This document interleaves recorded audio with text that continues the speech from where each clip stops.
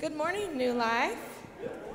Friends, family, online. Welcome to church. Why don't you guys go ahead and stand?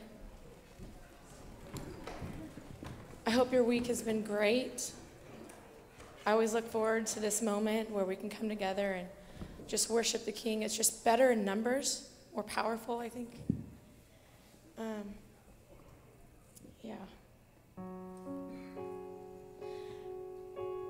Jesus, we love you. And we're thankful. We're thankful in this moment that we can just come together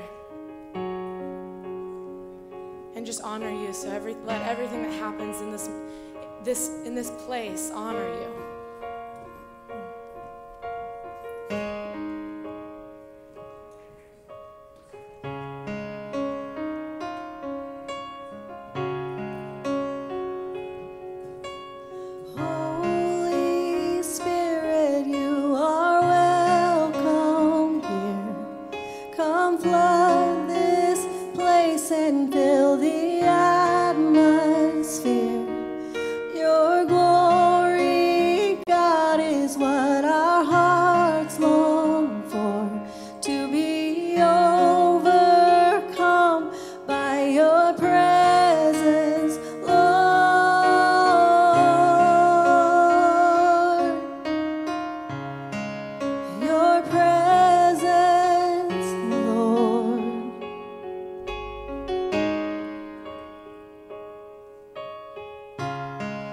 There's nothing worth more that will ever come close.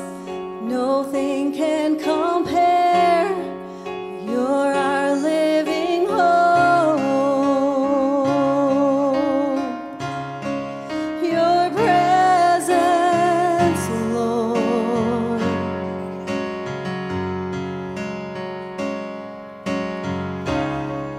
I've tasted and seen of the sweetest of loves, where my heart becomes free and my shame is undone.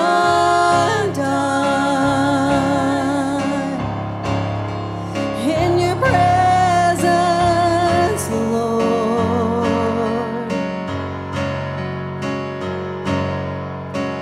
Holy Spirit, you are welcome here.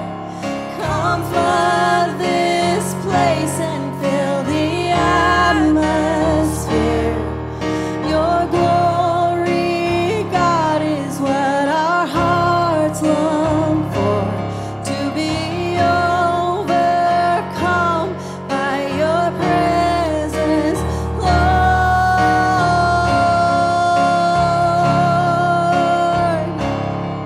In your presence, Lord.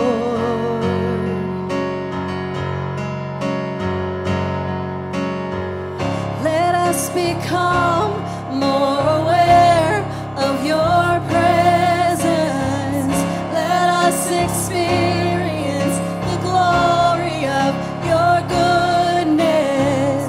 Let us become more aware of your presence. Let us experience the glory of your goodness. Let us become more aware of your presence. Let us experience the glory of your goodness. Let us become more aware of your presence. Let us experience the glory of your goodness, Lord.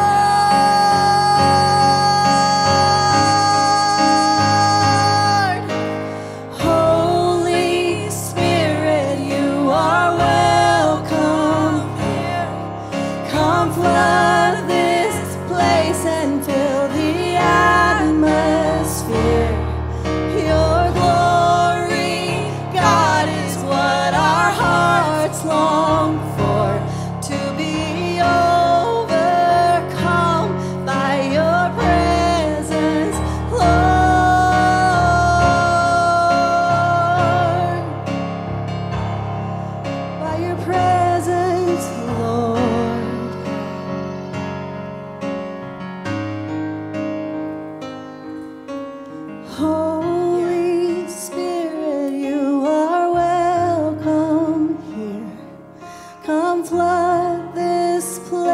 and fill the atmosphere.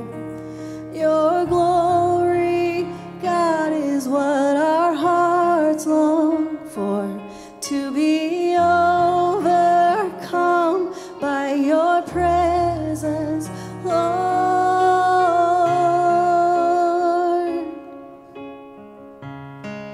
Your presence, Lord.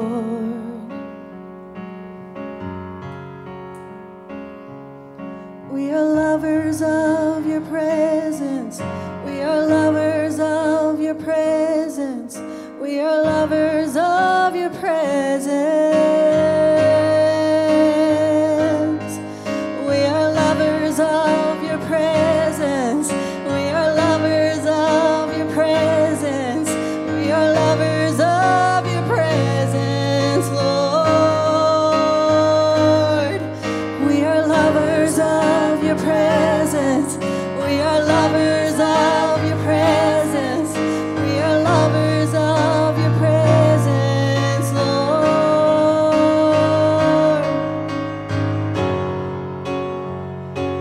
It's all we want.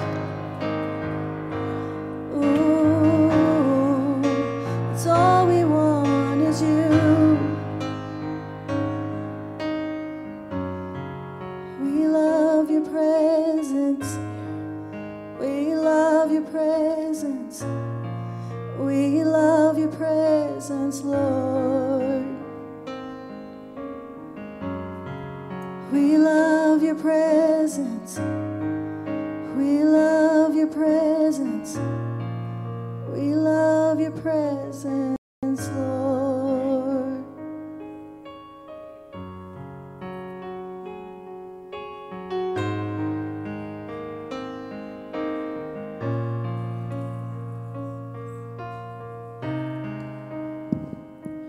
When you walk into this room, God, everything changes.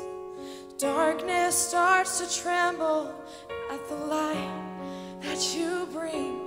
When you walk into this room, every heart starts burning, and nothing matters more than just to sit here at your feet and worship you.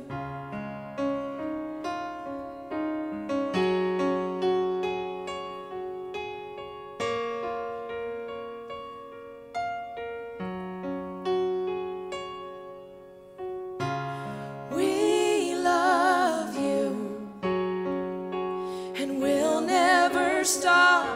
We can't live without you, Jesus. We love you. We can't get enough. All of this, it's for you, Jesus.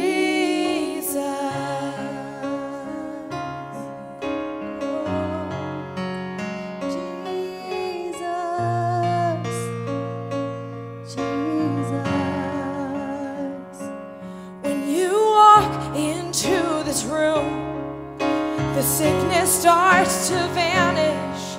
Every hopeless situation, it ceases to exist. And when you walk into this room, the dead begins to rise, 'cause there is resurrection life in all you do. So when you walk into this room, all the sickness starts to vanish. Every hopeless situation, it ceases to exist. And when you walk into this room, the dead begins to rise, 'cause there is resurrection life in all you do. We love you, and we'll never stop. We can't live without you, Jesus. We love you. We can't get enough. All of this is for you, Jesus.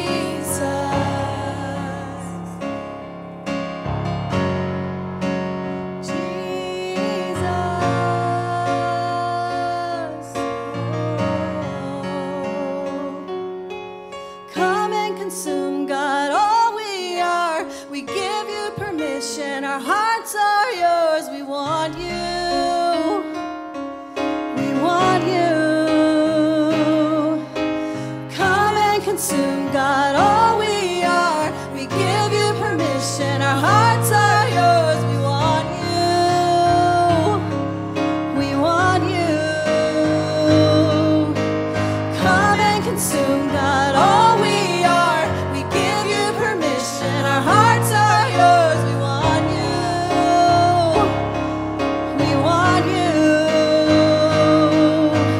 Come and consume, God, all we are. We give you permission, our hearts are yours. We want you, we want you. We love you, and we'll never stop. We can't live without you, Jesus. We love you. We can't get enough. All this is for you, Jesus. We love you, and we'll never stop.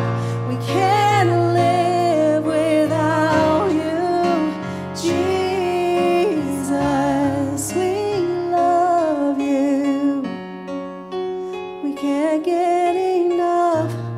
All this is for you, Jesus. Ooh, Jesus. He's worth it. Jesus. He is worth it. Gracious Heavenly Father, Lord God, I just want to thank you for the opportunity to serve you and to give to you and to follow you. The opportunity to show that we don't have idols that are bigger than you. We worship you. You are the one and the only God that we have in our lives. So as we take this time to think about those who tithe and those who give offerings, I just want to thank you for them, Father. They're not letting money be their idol. They're not worshiping that. They're worshiping you. And they're not afraid to show you that they trust you, that they rely on you, that they believe in you, that they love you.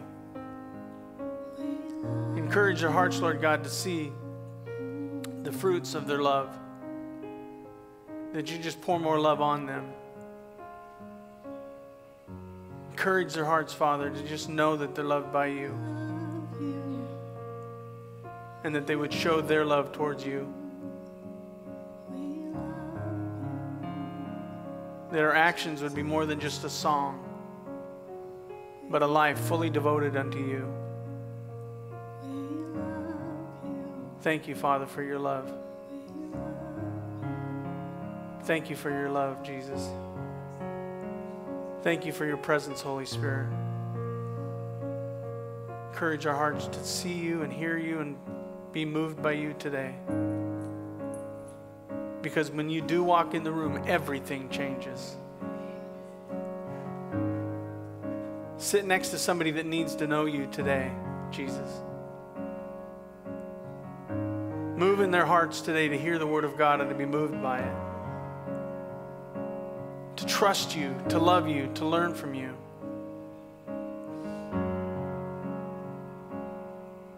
We've just proclaimed that we love you and we'll never stop.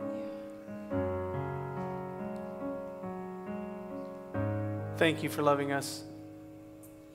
In Jesus we pray, and all God's people said, amen.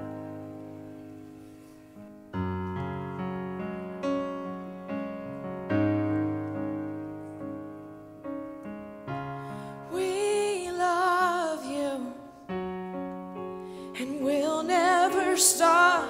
We can't live without you, Jesus. We love you. We can't get enough. All of this, it's for you, Jesus. We love you.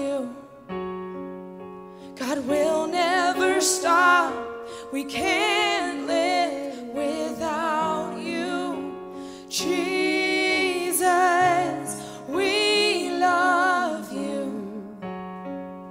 We can't get enough. All of this is for you, Jesus.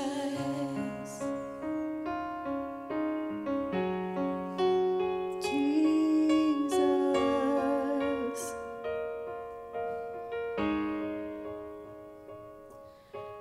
Take a moment, close your eyes.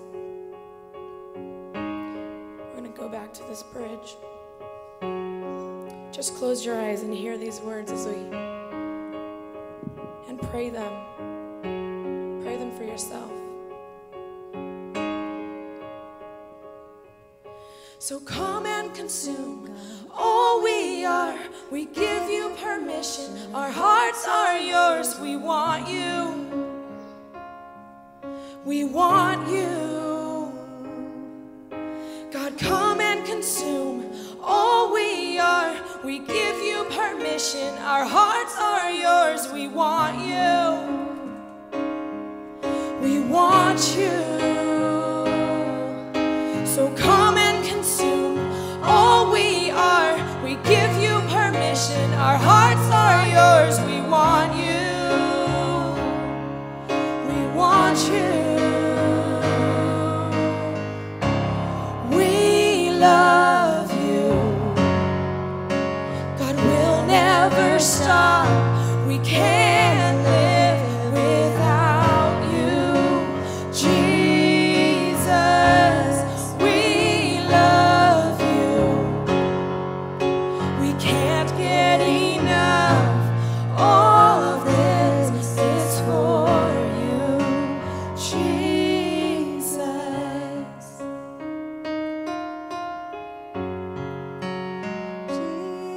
Jesus. It's all for you.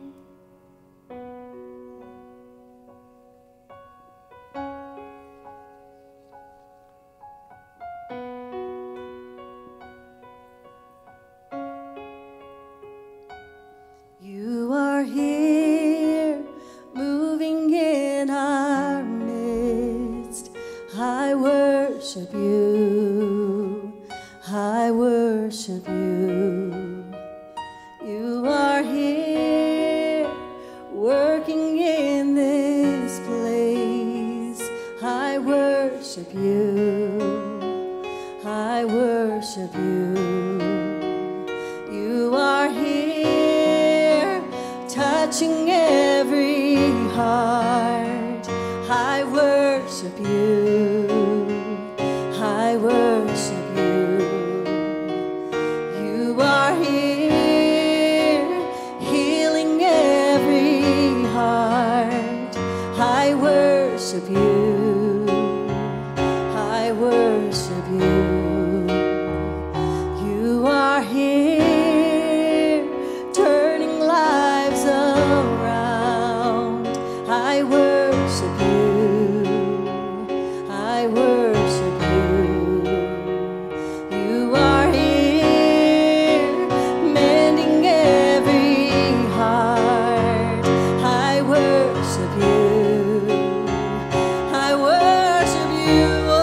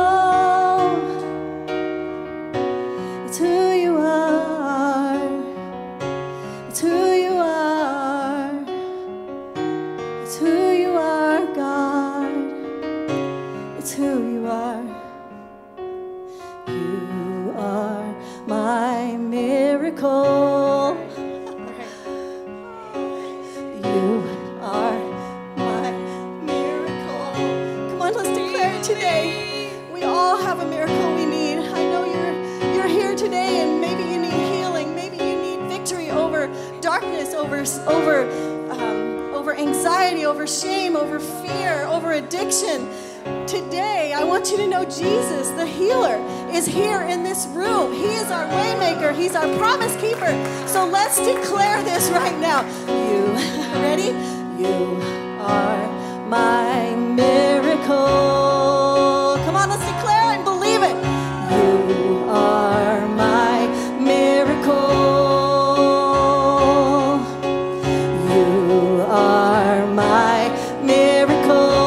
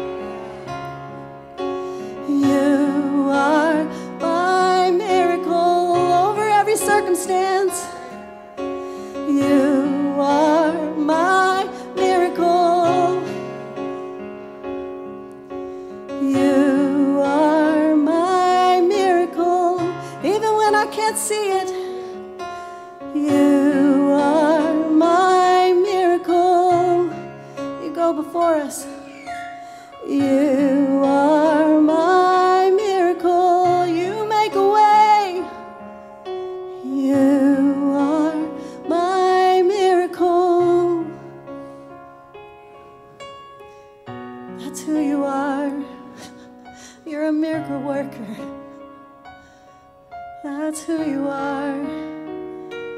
That's you, Jesus. Thank you. Thank you, Jesus. Thank you.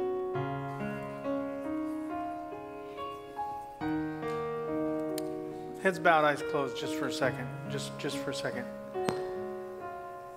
If you need him to move on your behalf today, he's here. Why don't you just call upon him? You don't have to call out loud. You can call in your head. Just call upon him today. Jesus, I need help with my marriage. Jesus, I need help with my money. Jesus, I need help with my mind. Jesus, I need help with whatever. Call upon him.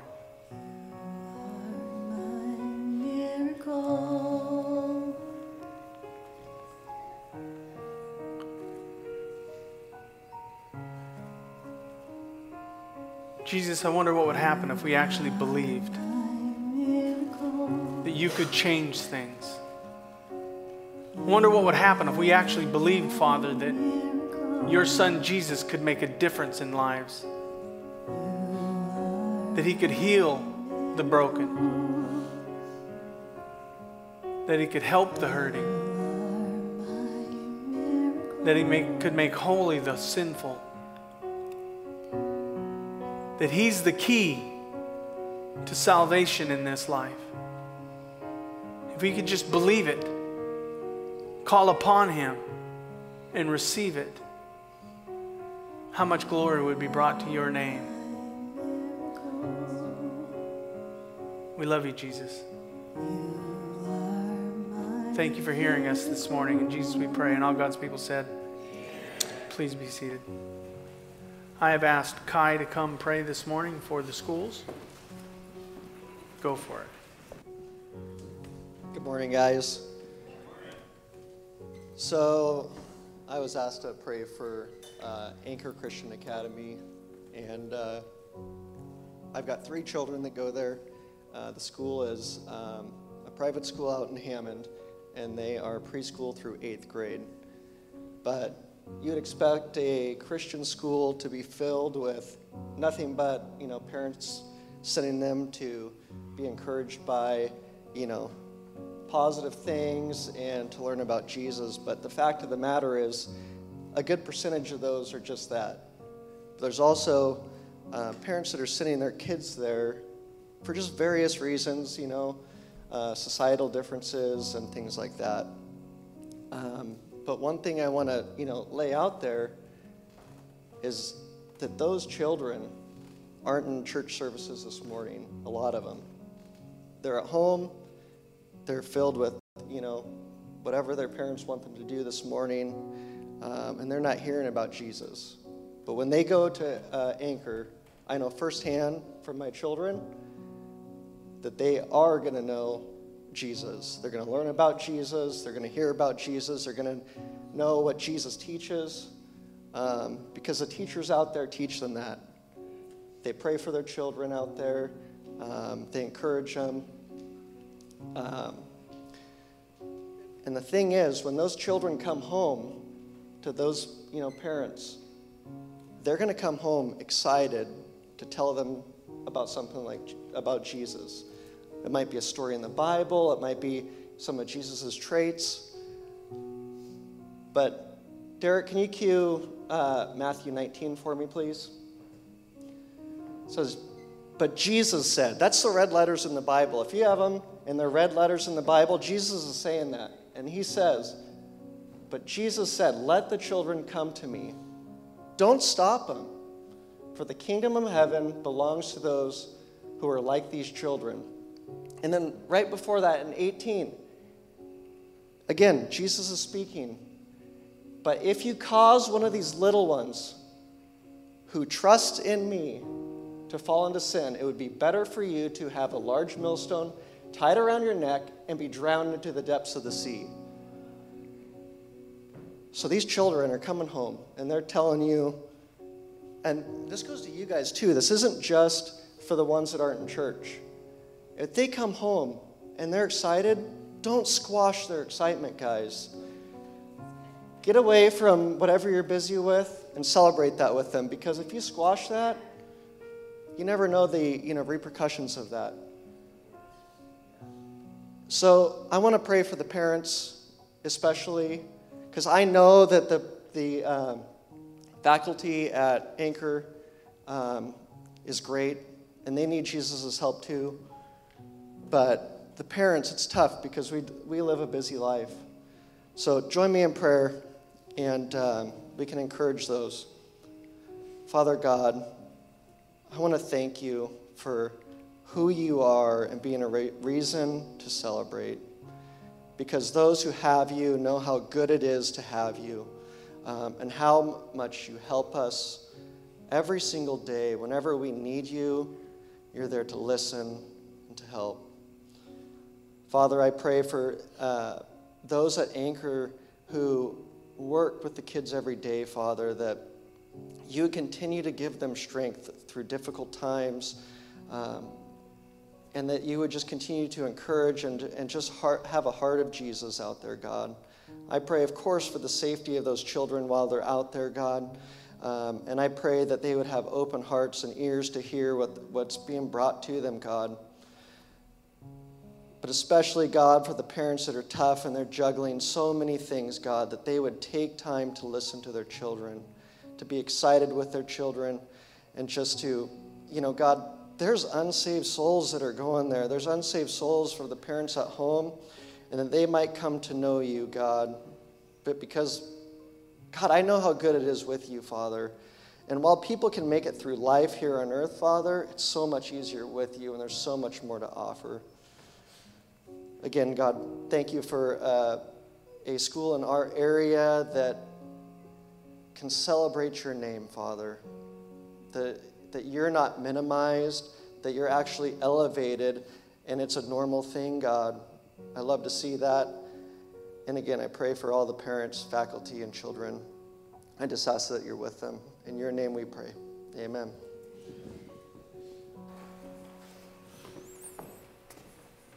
Thank you, ladies. Especially the hot one on that side.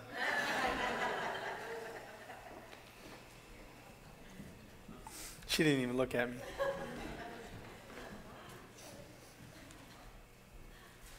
Back in the day, and I can say that because I'm old enough to be living in a day when I had a back in the day. We used to have services. We used to do Sunday school. we used to do Sunday morning. Sunday school was more geared towards Christian development, more towards teaching. Sunday morning was more about Jesus. Then we did Sunday night, and that was more about hell.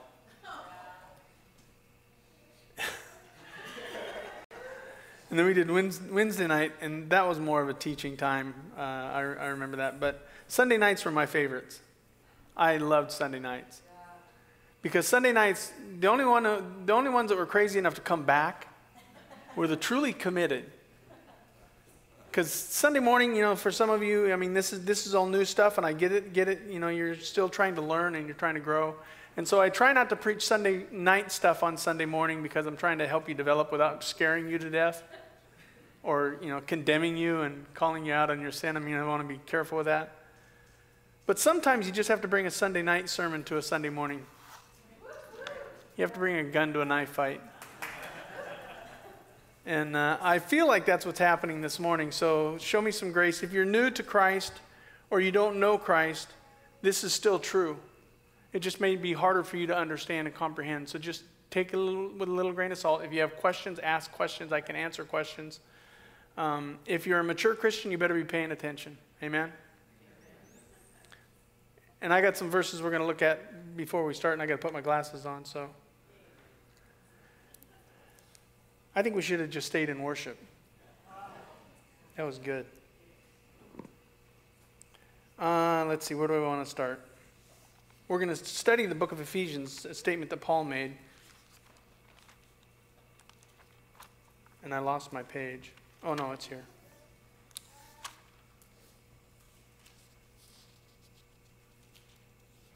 Paul was very active in the church of Ephesus.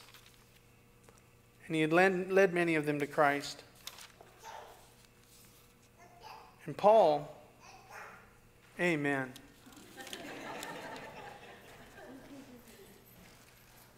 Paul, after he established the church and kind of got things going, he had to leave because he was a church planter. So he was not intended to stay there very long.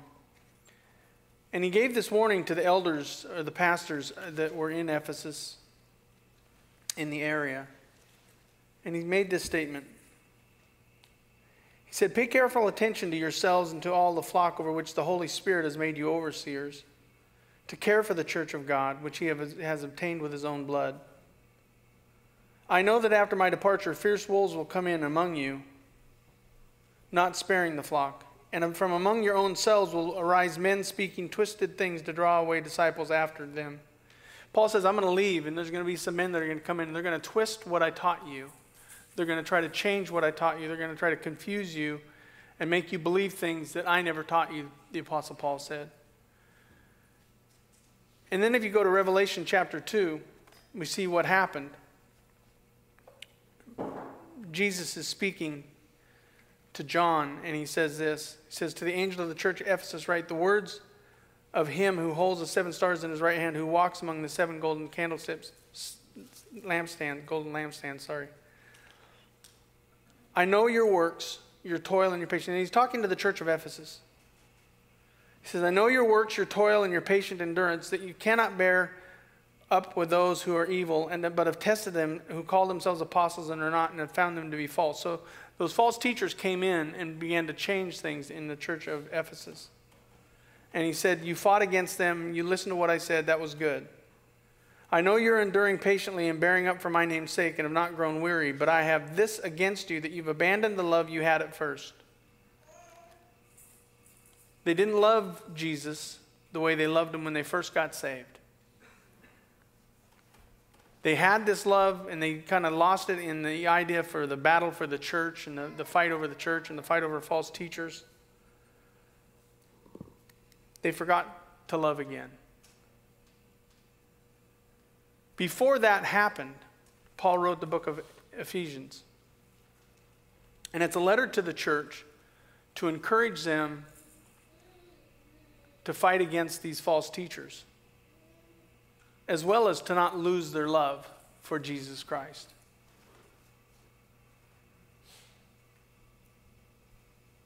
So I want to talk to you today about Christ's love for his bride. His bride is the church.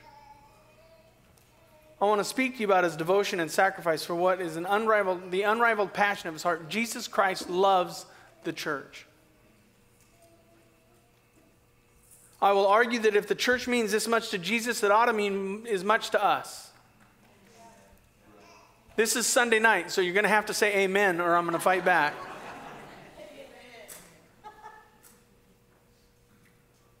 In fact, I want to pick up on this analogy that Paul uses of Christ's love for the church and ask you a very important question as the bride of Christ. Are you a beauty or are you a beast? Are you a beauty or a beast? The context of this text that I'm about to read, which is Ephesians chapter 5. The whole chapter starts with this. He says we're supposed to be imitators of God. So we are supposed to imitate. We're supposed to do life the way that God does life. Jesus is our example. The Holy Spirit is in us to lead us and guide us and guard us, right? To help us to live this life in Christ. He said in Ephesians chapter 5 that we are to love each other as Christ loved us and gave himself his life for us. We're to love the same way that he loves us. He tells us there's some sins we're not supposed to commit. And I could go through that list in Ephesians chapter 5, but you can read it later. And you'll know which sin you're doing because it'll call you up, make you feel upset. Paul reminds us that we used to walk in darkness, but because of Jesus, we now walk in the light. We used to walk in sin. We used to live in sinful ways. But we're not supposed to walk that way anymore. We were in darkness at one point in time. Now you walk in the light. Do you remember that? You remember when you lived your life in sin? Remember when you lived your life the way you wanted to do it? No one was going to tell you what to do? And then you ended up here? And now you started walking in the light, and you notice the thing I like about light is it's not only bright, it's light. It's not heavy. It's not weighty. It's not depressing. It's not discouraging. Come on, haven't you loved the sun more than the clouds? And we've had a good month. You should be rejoicing in what God has brought to Astoria, Oregon. I think all the tourists that have been visiting lately thinking, this is a great place to live, and then November's going to show up.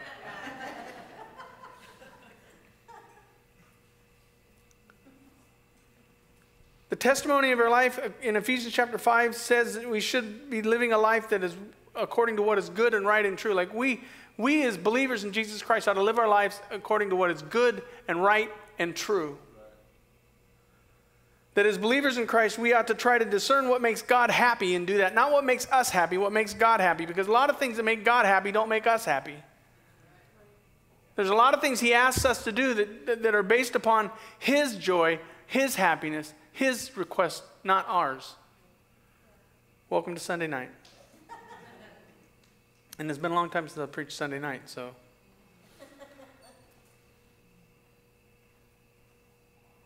He says we should spend our time worshiping him and towards each other, quote psalms and hymns and sing spiritual songs to each other. Why? To encourage one another. We have to be encouraging one another. We ought to have a melodious attitude and a thankful one. We ought to be thankful all the time because of who Jesus Christ is and what he's done for us. Are you with me? He then speaks of a spirit that we should have that honors Christ. This is where Sunday night and Sunday morning kind of struggle. Because the word submission.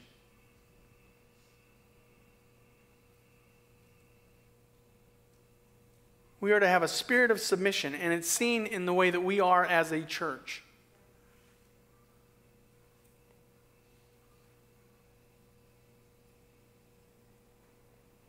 The Word of God says that we're supposed to have a vital, strong, growing relationship with the other believers and be submissive to each other. Submitting one to another in the fear of God, the Scripture says. We ought to encourage one another, pray for one another, bear one another's burdens. And when we see one of us falling into sin, we ought to say something. Instead of pray something, you ought to say something. Come on now, I'm not saying don't pray for people. I'm saying we should be saying things to people who we notice are falling into sin.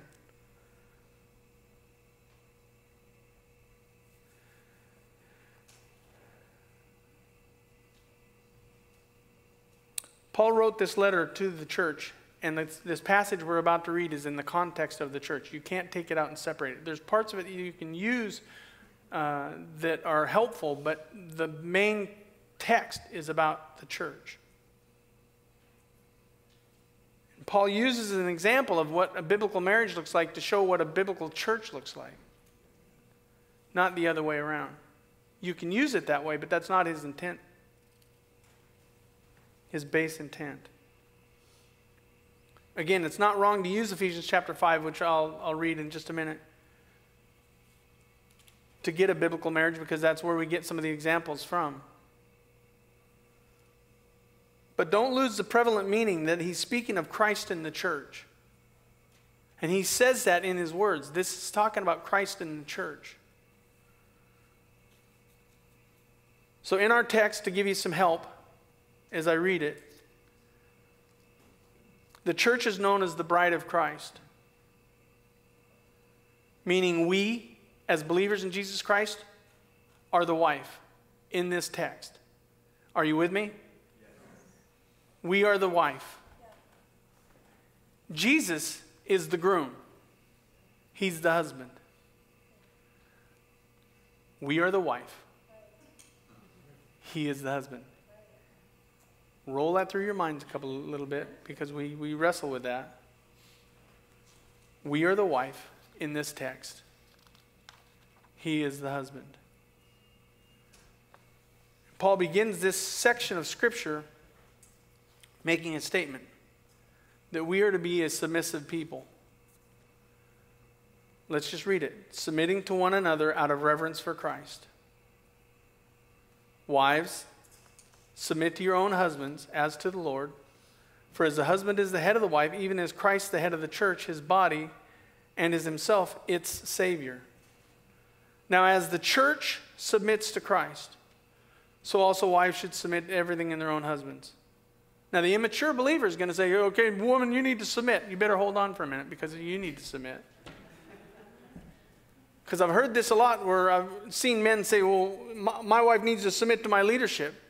Yeah, but you're not submissive at work to your boss. And you're not submissive at church to your leadership. Welcome to Sunday night. You guys, I lost you. You want your wife to be one way, but you don't want to be that way at all either. You don't want to be submissive to your father. You don't want to be submissive to your mother. You don't want to be submissive to those that God ordained to be over you, yet you demand that your wife be submissive to you. So that just gets that out of the way. Let's just move on. This word submission generally is a fighting word for most. Humans don't like the word because it means that we're not the boss of our lives. That there is a God who created us that is over us. Are you with me? God rules over us in regard to the church. Jesus Christ is the head. He's the boss. I am not the boss of New Life Church. He's the boss. And I submit to him. This comes from Genesis chapter 3, verse 16, where God tells Eve after her sin that her husband will rule over her. And that sets up this idea of submission to leadership in life because of sin. If I was Jesus Christ, I would be the head, but I'm not Jesus Christ. I'm not perfect. I have not sinned. Not sinned. I have sinned. I'll just say it that way. That's easier. It's more than a word that describes position, though. It describes a disposition. It describes an attitude, that we are supposed to have this attitude of submission to one another. In a marriage, you're supposed to have an attitude of submission to one another. It's not just the husband saying, bless God, I'm the man. And I've said this a million times. If you got to say you're the man and she doesn't know that, there's bigger problems going on in your life than the fact that you think you need to be leadership of the home. If she can't recognize that, you're probably not doing it right.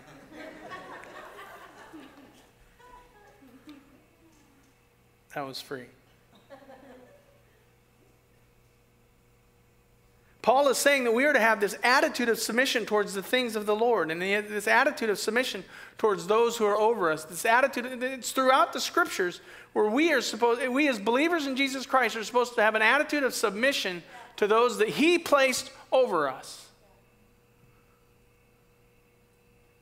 We should be a submissive people. We should be submissive in our marriages. We should be submissive to our masters. We should be submissive to our Messiah. We should be the people in the world that the world goes, wow, they are submissive to something bigger than themselves. In fact, this passage takes it for granted that we as a church would be a submissive people. As the church submits to Christ, the scripture says. Paul just expects that believers are going to be submissive to the Lord. There's not even a question. He's not asking the question, should we be submissive to the Lord? He's saying, as they are submissive to the Lord. Submitting to one another out of reverence for Christ, out of honor to him as our head, we submit to one another. But we're not submitting to a beast, we're submitting to a beauty. Jesus Christ is not hard to submit to. In fact, as a younger pastor, I believe that if the husband loved the wife the way that Christ loved the church, that the wife would have no problem submitting unto the husband. If he loved her the way that Jesus loved him, she would have no problem saying, I will do whatever you want.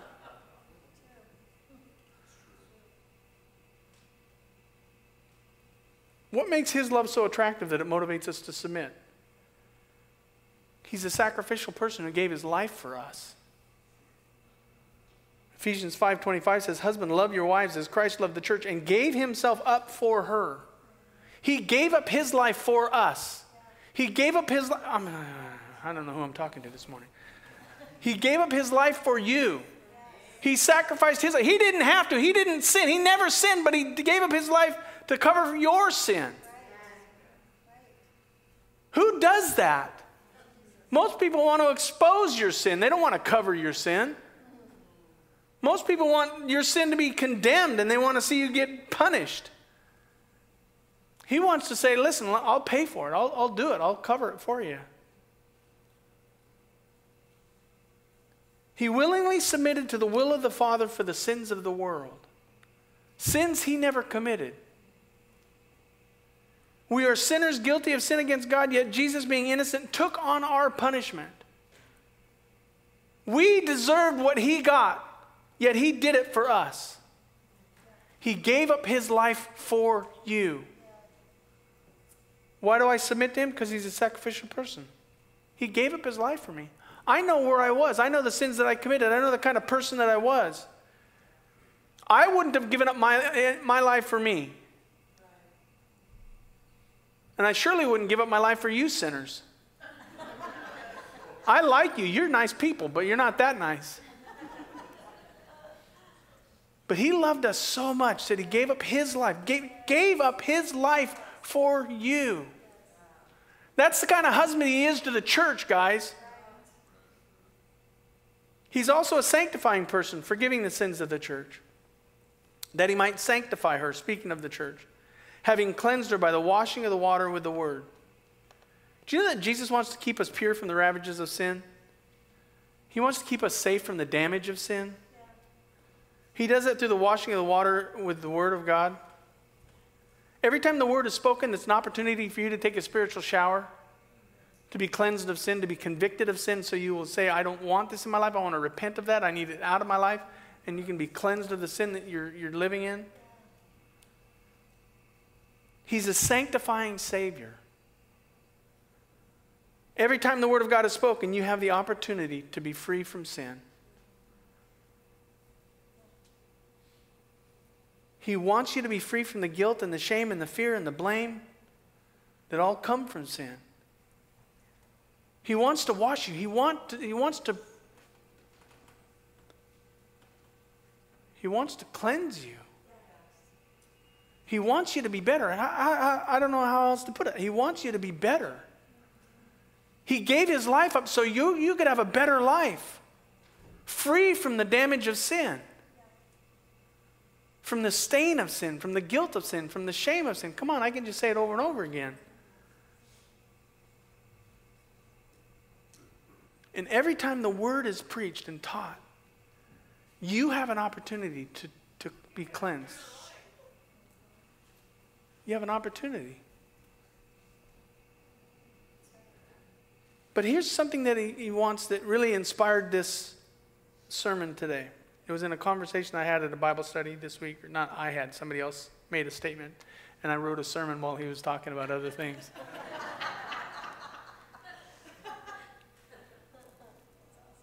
He wants us to be as we were when we first met.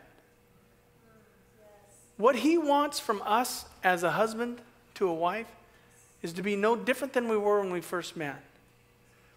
Verse 27 says, so that he might present the church to himself in splendor, without spot or wrinkle or any such thing, that she might be holy and without blemish. Jesus wants us to be the person he fell in love with. Remember when you first fell in love with Jesus? Maybe you're not there yet. But remember when you first heard of him and you knew what he did for you and you just thought, I love him for what he's done for me. See, back then you were young in the faith. And that's what I've learned about Christianity is when you're young in the faith, everything's so good.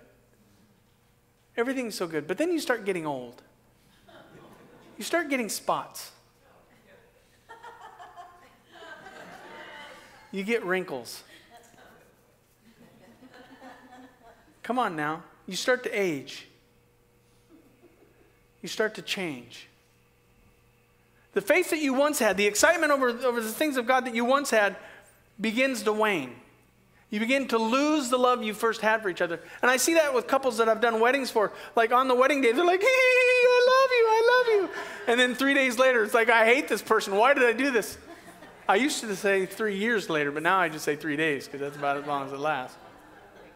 Amen, Pastor. We're having fun on Sunday night.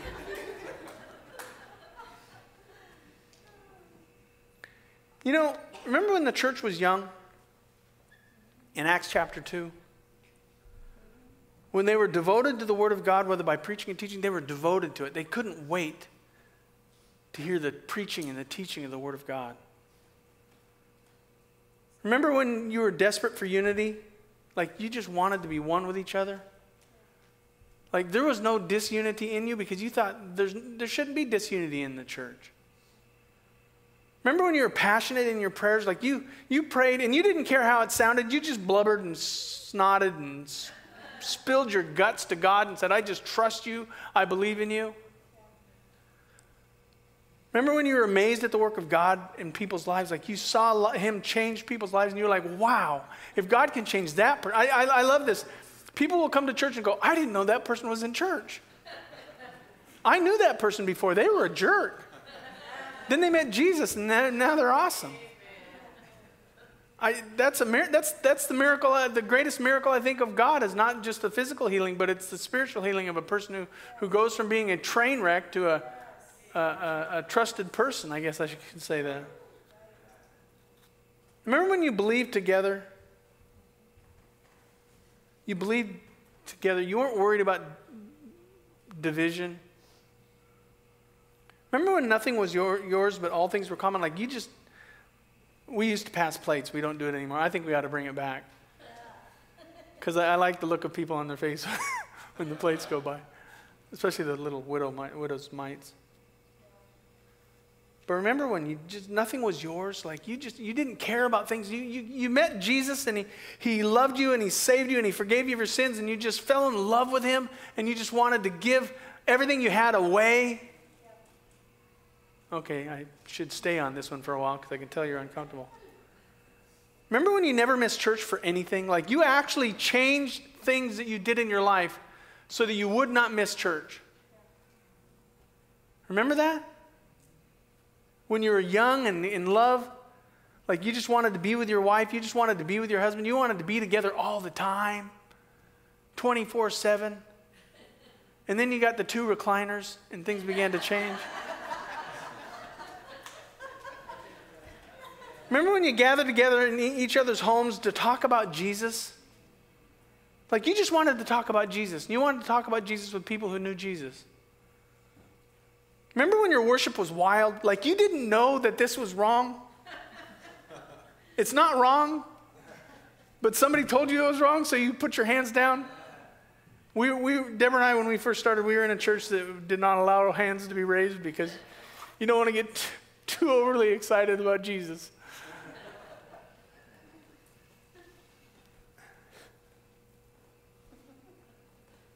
Remember when your faith was so great that people came to know Christ because you loved them in a way that was different than anyone else? Like there were people that you saw who loved Jesus and loved you so well that you went, I got to figure out what's going on with this person. But now the Word of God just informs you. It inspires you. It doesn't inspire you to change anymore. You don't listen to a sermon to be inspired. You listen for information. Either things you disagree with or things you don't like or things you would. I have people say that all the time. Well, I would have said this in the sermon. Well, you weren't preaching, dude. If God wants you to preach, then you can say whatever you want. But otherwise, shut up.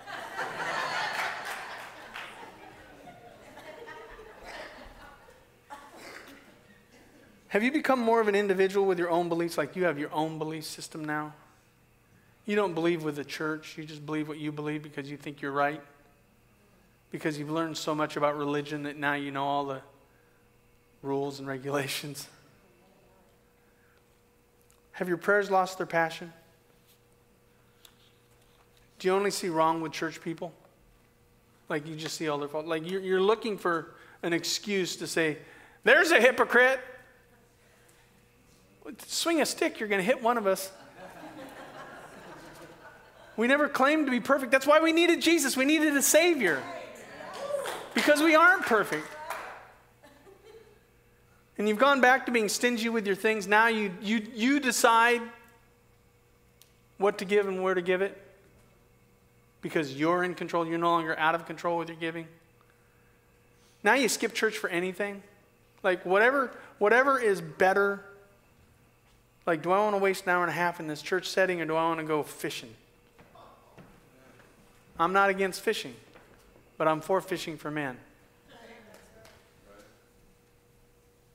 Remember, now you gather in homes to complain about the church.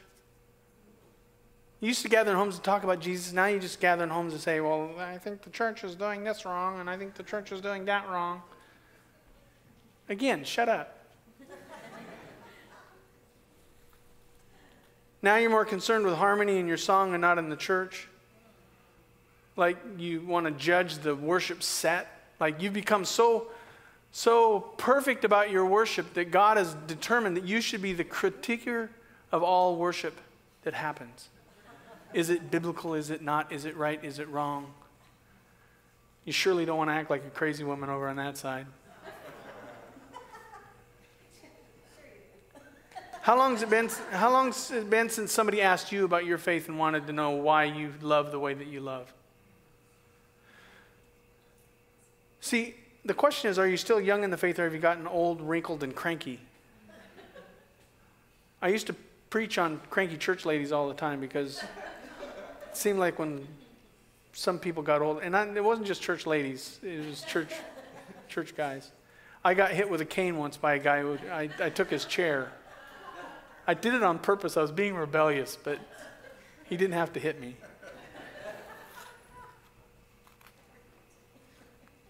All he asks is that you be that one that used to love him with all your heart, with all your mind, with all your soul. That's all he's asking of you. He's going to love you and care for you and take. See, that's the thing that's amazing to me.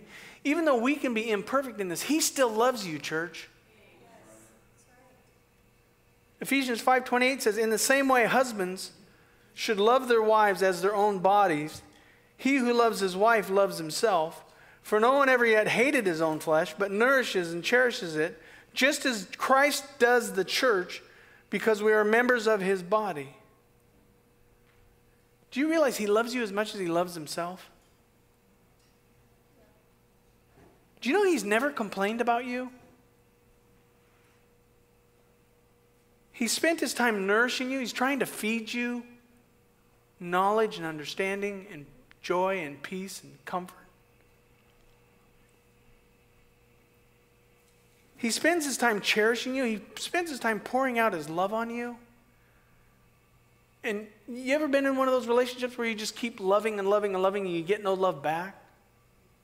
It's kind of sometimes how Jesus works. He just keeps loving and loving and loving and loving and loving and loving and loving and loving and loving, and he gets nothing back from us because we're too busy.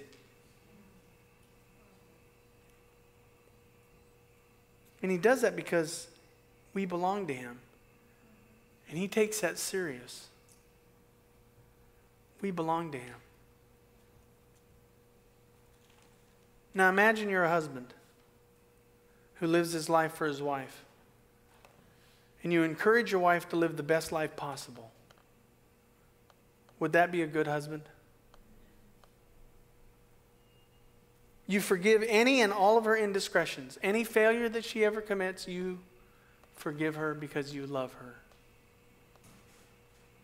Your words are always meant to make her better. You never give words to your wife that are meant to demean or demand or demoralize. They're always meant to develop you into a better person. You see your wife as you did the first time you met her. Even though as a wife you may not be doing what you used to do, he still loves you the way that he first fell in love with you.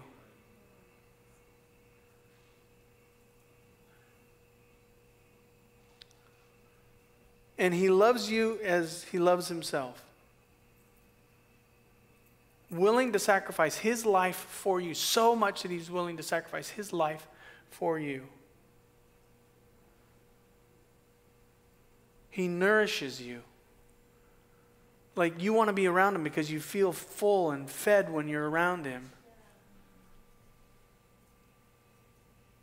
He cherishes you. Like he loves you. Like you're his favorite. In the world, you're his favorite. He loves the church. You're one with him. Wouldn't you be submissive to somebody who loves you that way?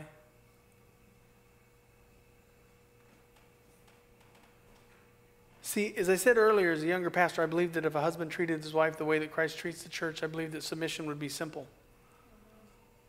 But I was a little naive as I've watched several men in this church love their wives as Christ loved the church, and the wife still didn't submit.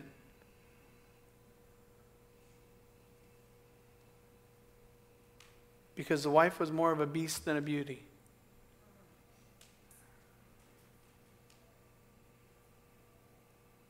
Who is unsubmissive to a loving husband. To a degree is rebellious against him. Disrespectful towards him, self-promoting, always starting arguments, questioning his leadership. And I'm talking about the Lord and the church. What would you say about a woman who stays away for periods of time and always has an excuse and believes that the excuse is valid? What about a wife that tells people she's married but sleeps around and says it's okay because God's okay with it? You've got some idols that you're sleeping with.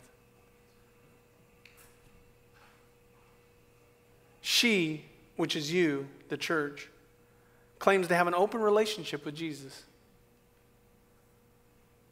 I got married one day and then I just went and did my own thing. I just lived life the way that I wanted to. I asked him to save me one day and I just lived my life on my own.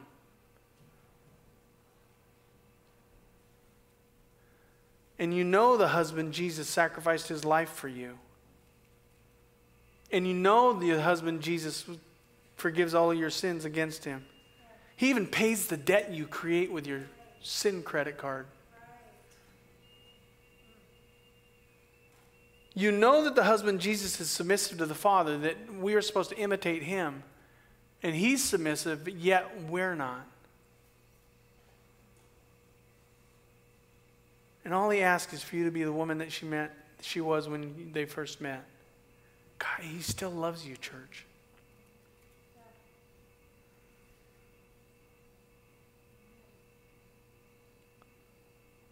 Are you a beauty or a beast?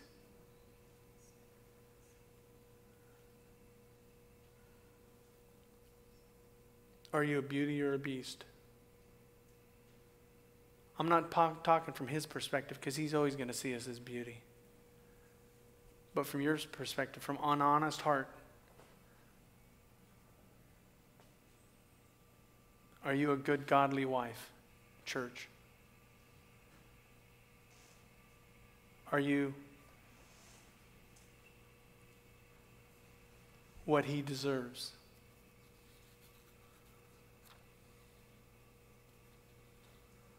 Paul was not a married man. So he was teaching this from what he knew. Now I'm going to say something that some might take wrong, but I don't want you to. I want you to listen to the example that I'm trying to share with you. I know what it is to live with a good wife. I know what it is to live with a wife who's submissive to the leadership of her husband and who I submit to as well. If you've ever met my wife, you know she's a good person. She's not perfect. She's really close. If you've ever watched my wife worship, you know she's a God person. What you might think is crazy is just her way of worshiping God. In heaven, she's going to be dancing like a crazy woman. Because she won't have any physical problems to hold her back. There'll be nothing holding her back. And yeah. If you've ever noticed my wife, you'll know that she's a great person. She's loving and compassionate and caring. I say to you, New Life, she's what church should be. That's what Paul was saying. Paul was saying, this is what church should look like. A submissive wife. A wife who takes love well and loves well back. She is a beauty to me. I really don't care if you think that or not. I know it to be true. This is what the church should be. You're the church. You're the church.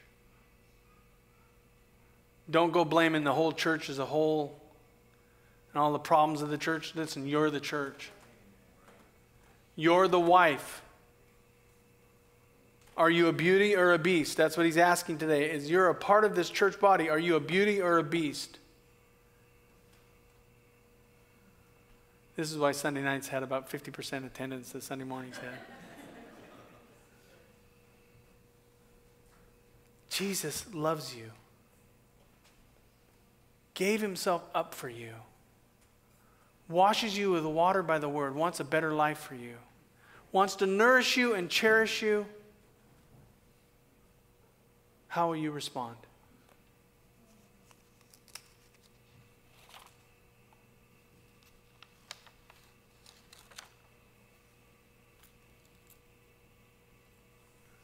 Maybe some of you need to get back to that first love. Some of you need to repent of getting old and cranky and aged, spotted and wrinkled. Come on, he's here today trying to encourage you to be the wife that he deserves. Because he is everything that the husband is supposed to be.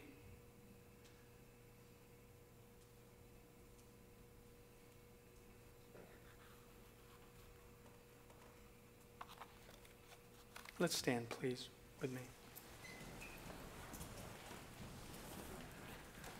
Father, I am not a fool, and I know that some here are too immature to receive what you brought to them today. Not immature from a negative standpoint. They just don't know enough yet. They haven't experienced enough love from you. They haven't experienced maybe even salvation from you yet. That to them, these are just words that some preacher says because he's old and cranky.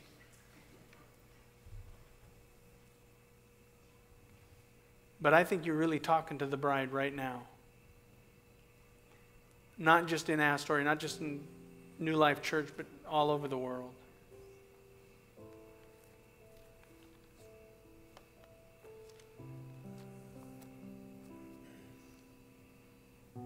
You deserve so much better in my life. You deserve so much more from my life.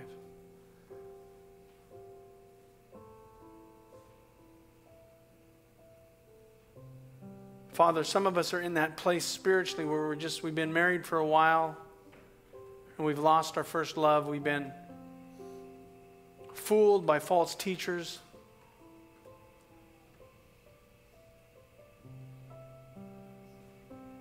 Paul says in Galatians, who has bewitched you?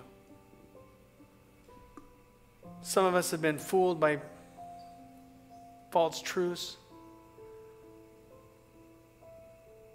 And we need to get back to being a submissive people, submitting one to another in the fear of God.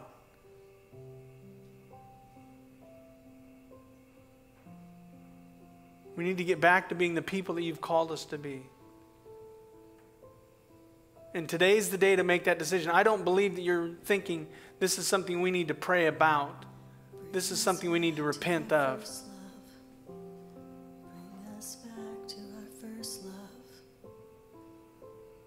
Father, encourage our hearts to make decisions for you today. Because you're worthy of us to confess our sins. You're worthy of us. You'll forgive us. You are worthy. You are worthy. Heads bowed, eyes closed. Lord, just touch your heart this morning. Don't be afraid to come up to this altar and just pour out your heart today. Bring us back to our first love. Bring us back to our first love. 'Cause you are worthy. You are worthy.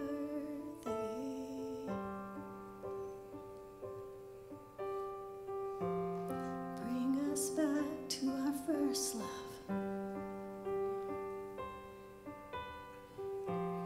You are our first love. Father, there's a moment in all of our lives when we need to make decisions for you, and this is one of those. Bring us back to our first love. Bring us back to our first love. You are worthy. You are worthy. You are worthy. With heads bowed and eyes closed, I just want to kind of take it from here. Why don't you be honest today and say, Pastor Andy, I have not been the bride that God expects. Would you pray for me? I have not been that bride. I've not been that person that you expect me to be. Make me like you, Jesus. Father, I pray for those that were honest today. That you would pour your love on them in such a way that they would feel an overflowing peace from the forgiveness of your sins as they repent. And Father, bring them back to a relationship with you that is one of love and compassion and caring and submission. One that where we can enjoy the relationship we have with you, Jesus. Bring us back to you. Father, help us. We love you. Bring us back. In Jesus we pray, and all God's people said. Don't leave yet. Got two things to do. We got a baptism down at the river, 2 baptisms down at the river. Amen. Now, I'm just going to remind you that when Jesus got baptized, God was there overlooking it. I believe every baptism is that way. I believe God's paying attention to those that are taking steps of faith, steps of obedience to Him. So just if you want to be with God, we're not done yet. Okay, I can tell I just made you even more uncomfortable. Welcome. This is now Wednesday night. Second thing is our New Life Basics class is next week after Sunday morning service with Angelo. He's on an anniversary trip with his wife today. So if you have his Facebook account, just blow it up, say happy anniversary. Let me pray one last time. Father, Thank you for saving 2 souls this week. And thank you for their willingness to trust you, take steps of obedience to show the world they're not ashamed of Jesus Christ, taking a step of baptism. Let us celebrate as a church when new names are written in glory. Let us celebrate as a church when people are not ashamed of the gospel of Jesus Christ. But it's the power of God unto salvation. Let's let the gill netters know that there's a Savior to save them as well, if they're in the way of the baptism. We love you, Jesus. We'll see you in a minute. And all God's people said, thanks for coming today, guys. Have a great day. We love you, and we'll never stop. We can't live without you, Jesus. We love you. We can't get enough. All this is for you, Jesus. We love you, and we'll never stop. We can't live without you, Jesus. We love you. We can't get enough. All this is for you, Jesus. Jesus. Jesus. Jesus. Come and consume, God, all we are. We give you permission. Our hearts are yours. We want you. We want you. Come and consume, God, all we are. We give you permission. Our hearts are yours. We want you. We want you. Come and consume, God, all we are. We give you permission. Our hearts are yours. We want you. We want you. We love you, and we'll never stop. We can't live without you, Jesus. We love you. We can't get enough. All this is for you, Jesus. Jesus. Jesus. It's all for you. Bring us back to you. Bring us back to you. Bring us back to you. First love. Oh, bring us back to you. Bring us back to you. Bring us back to you. First love.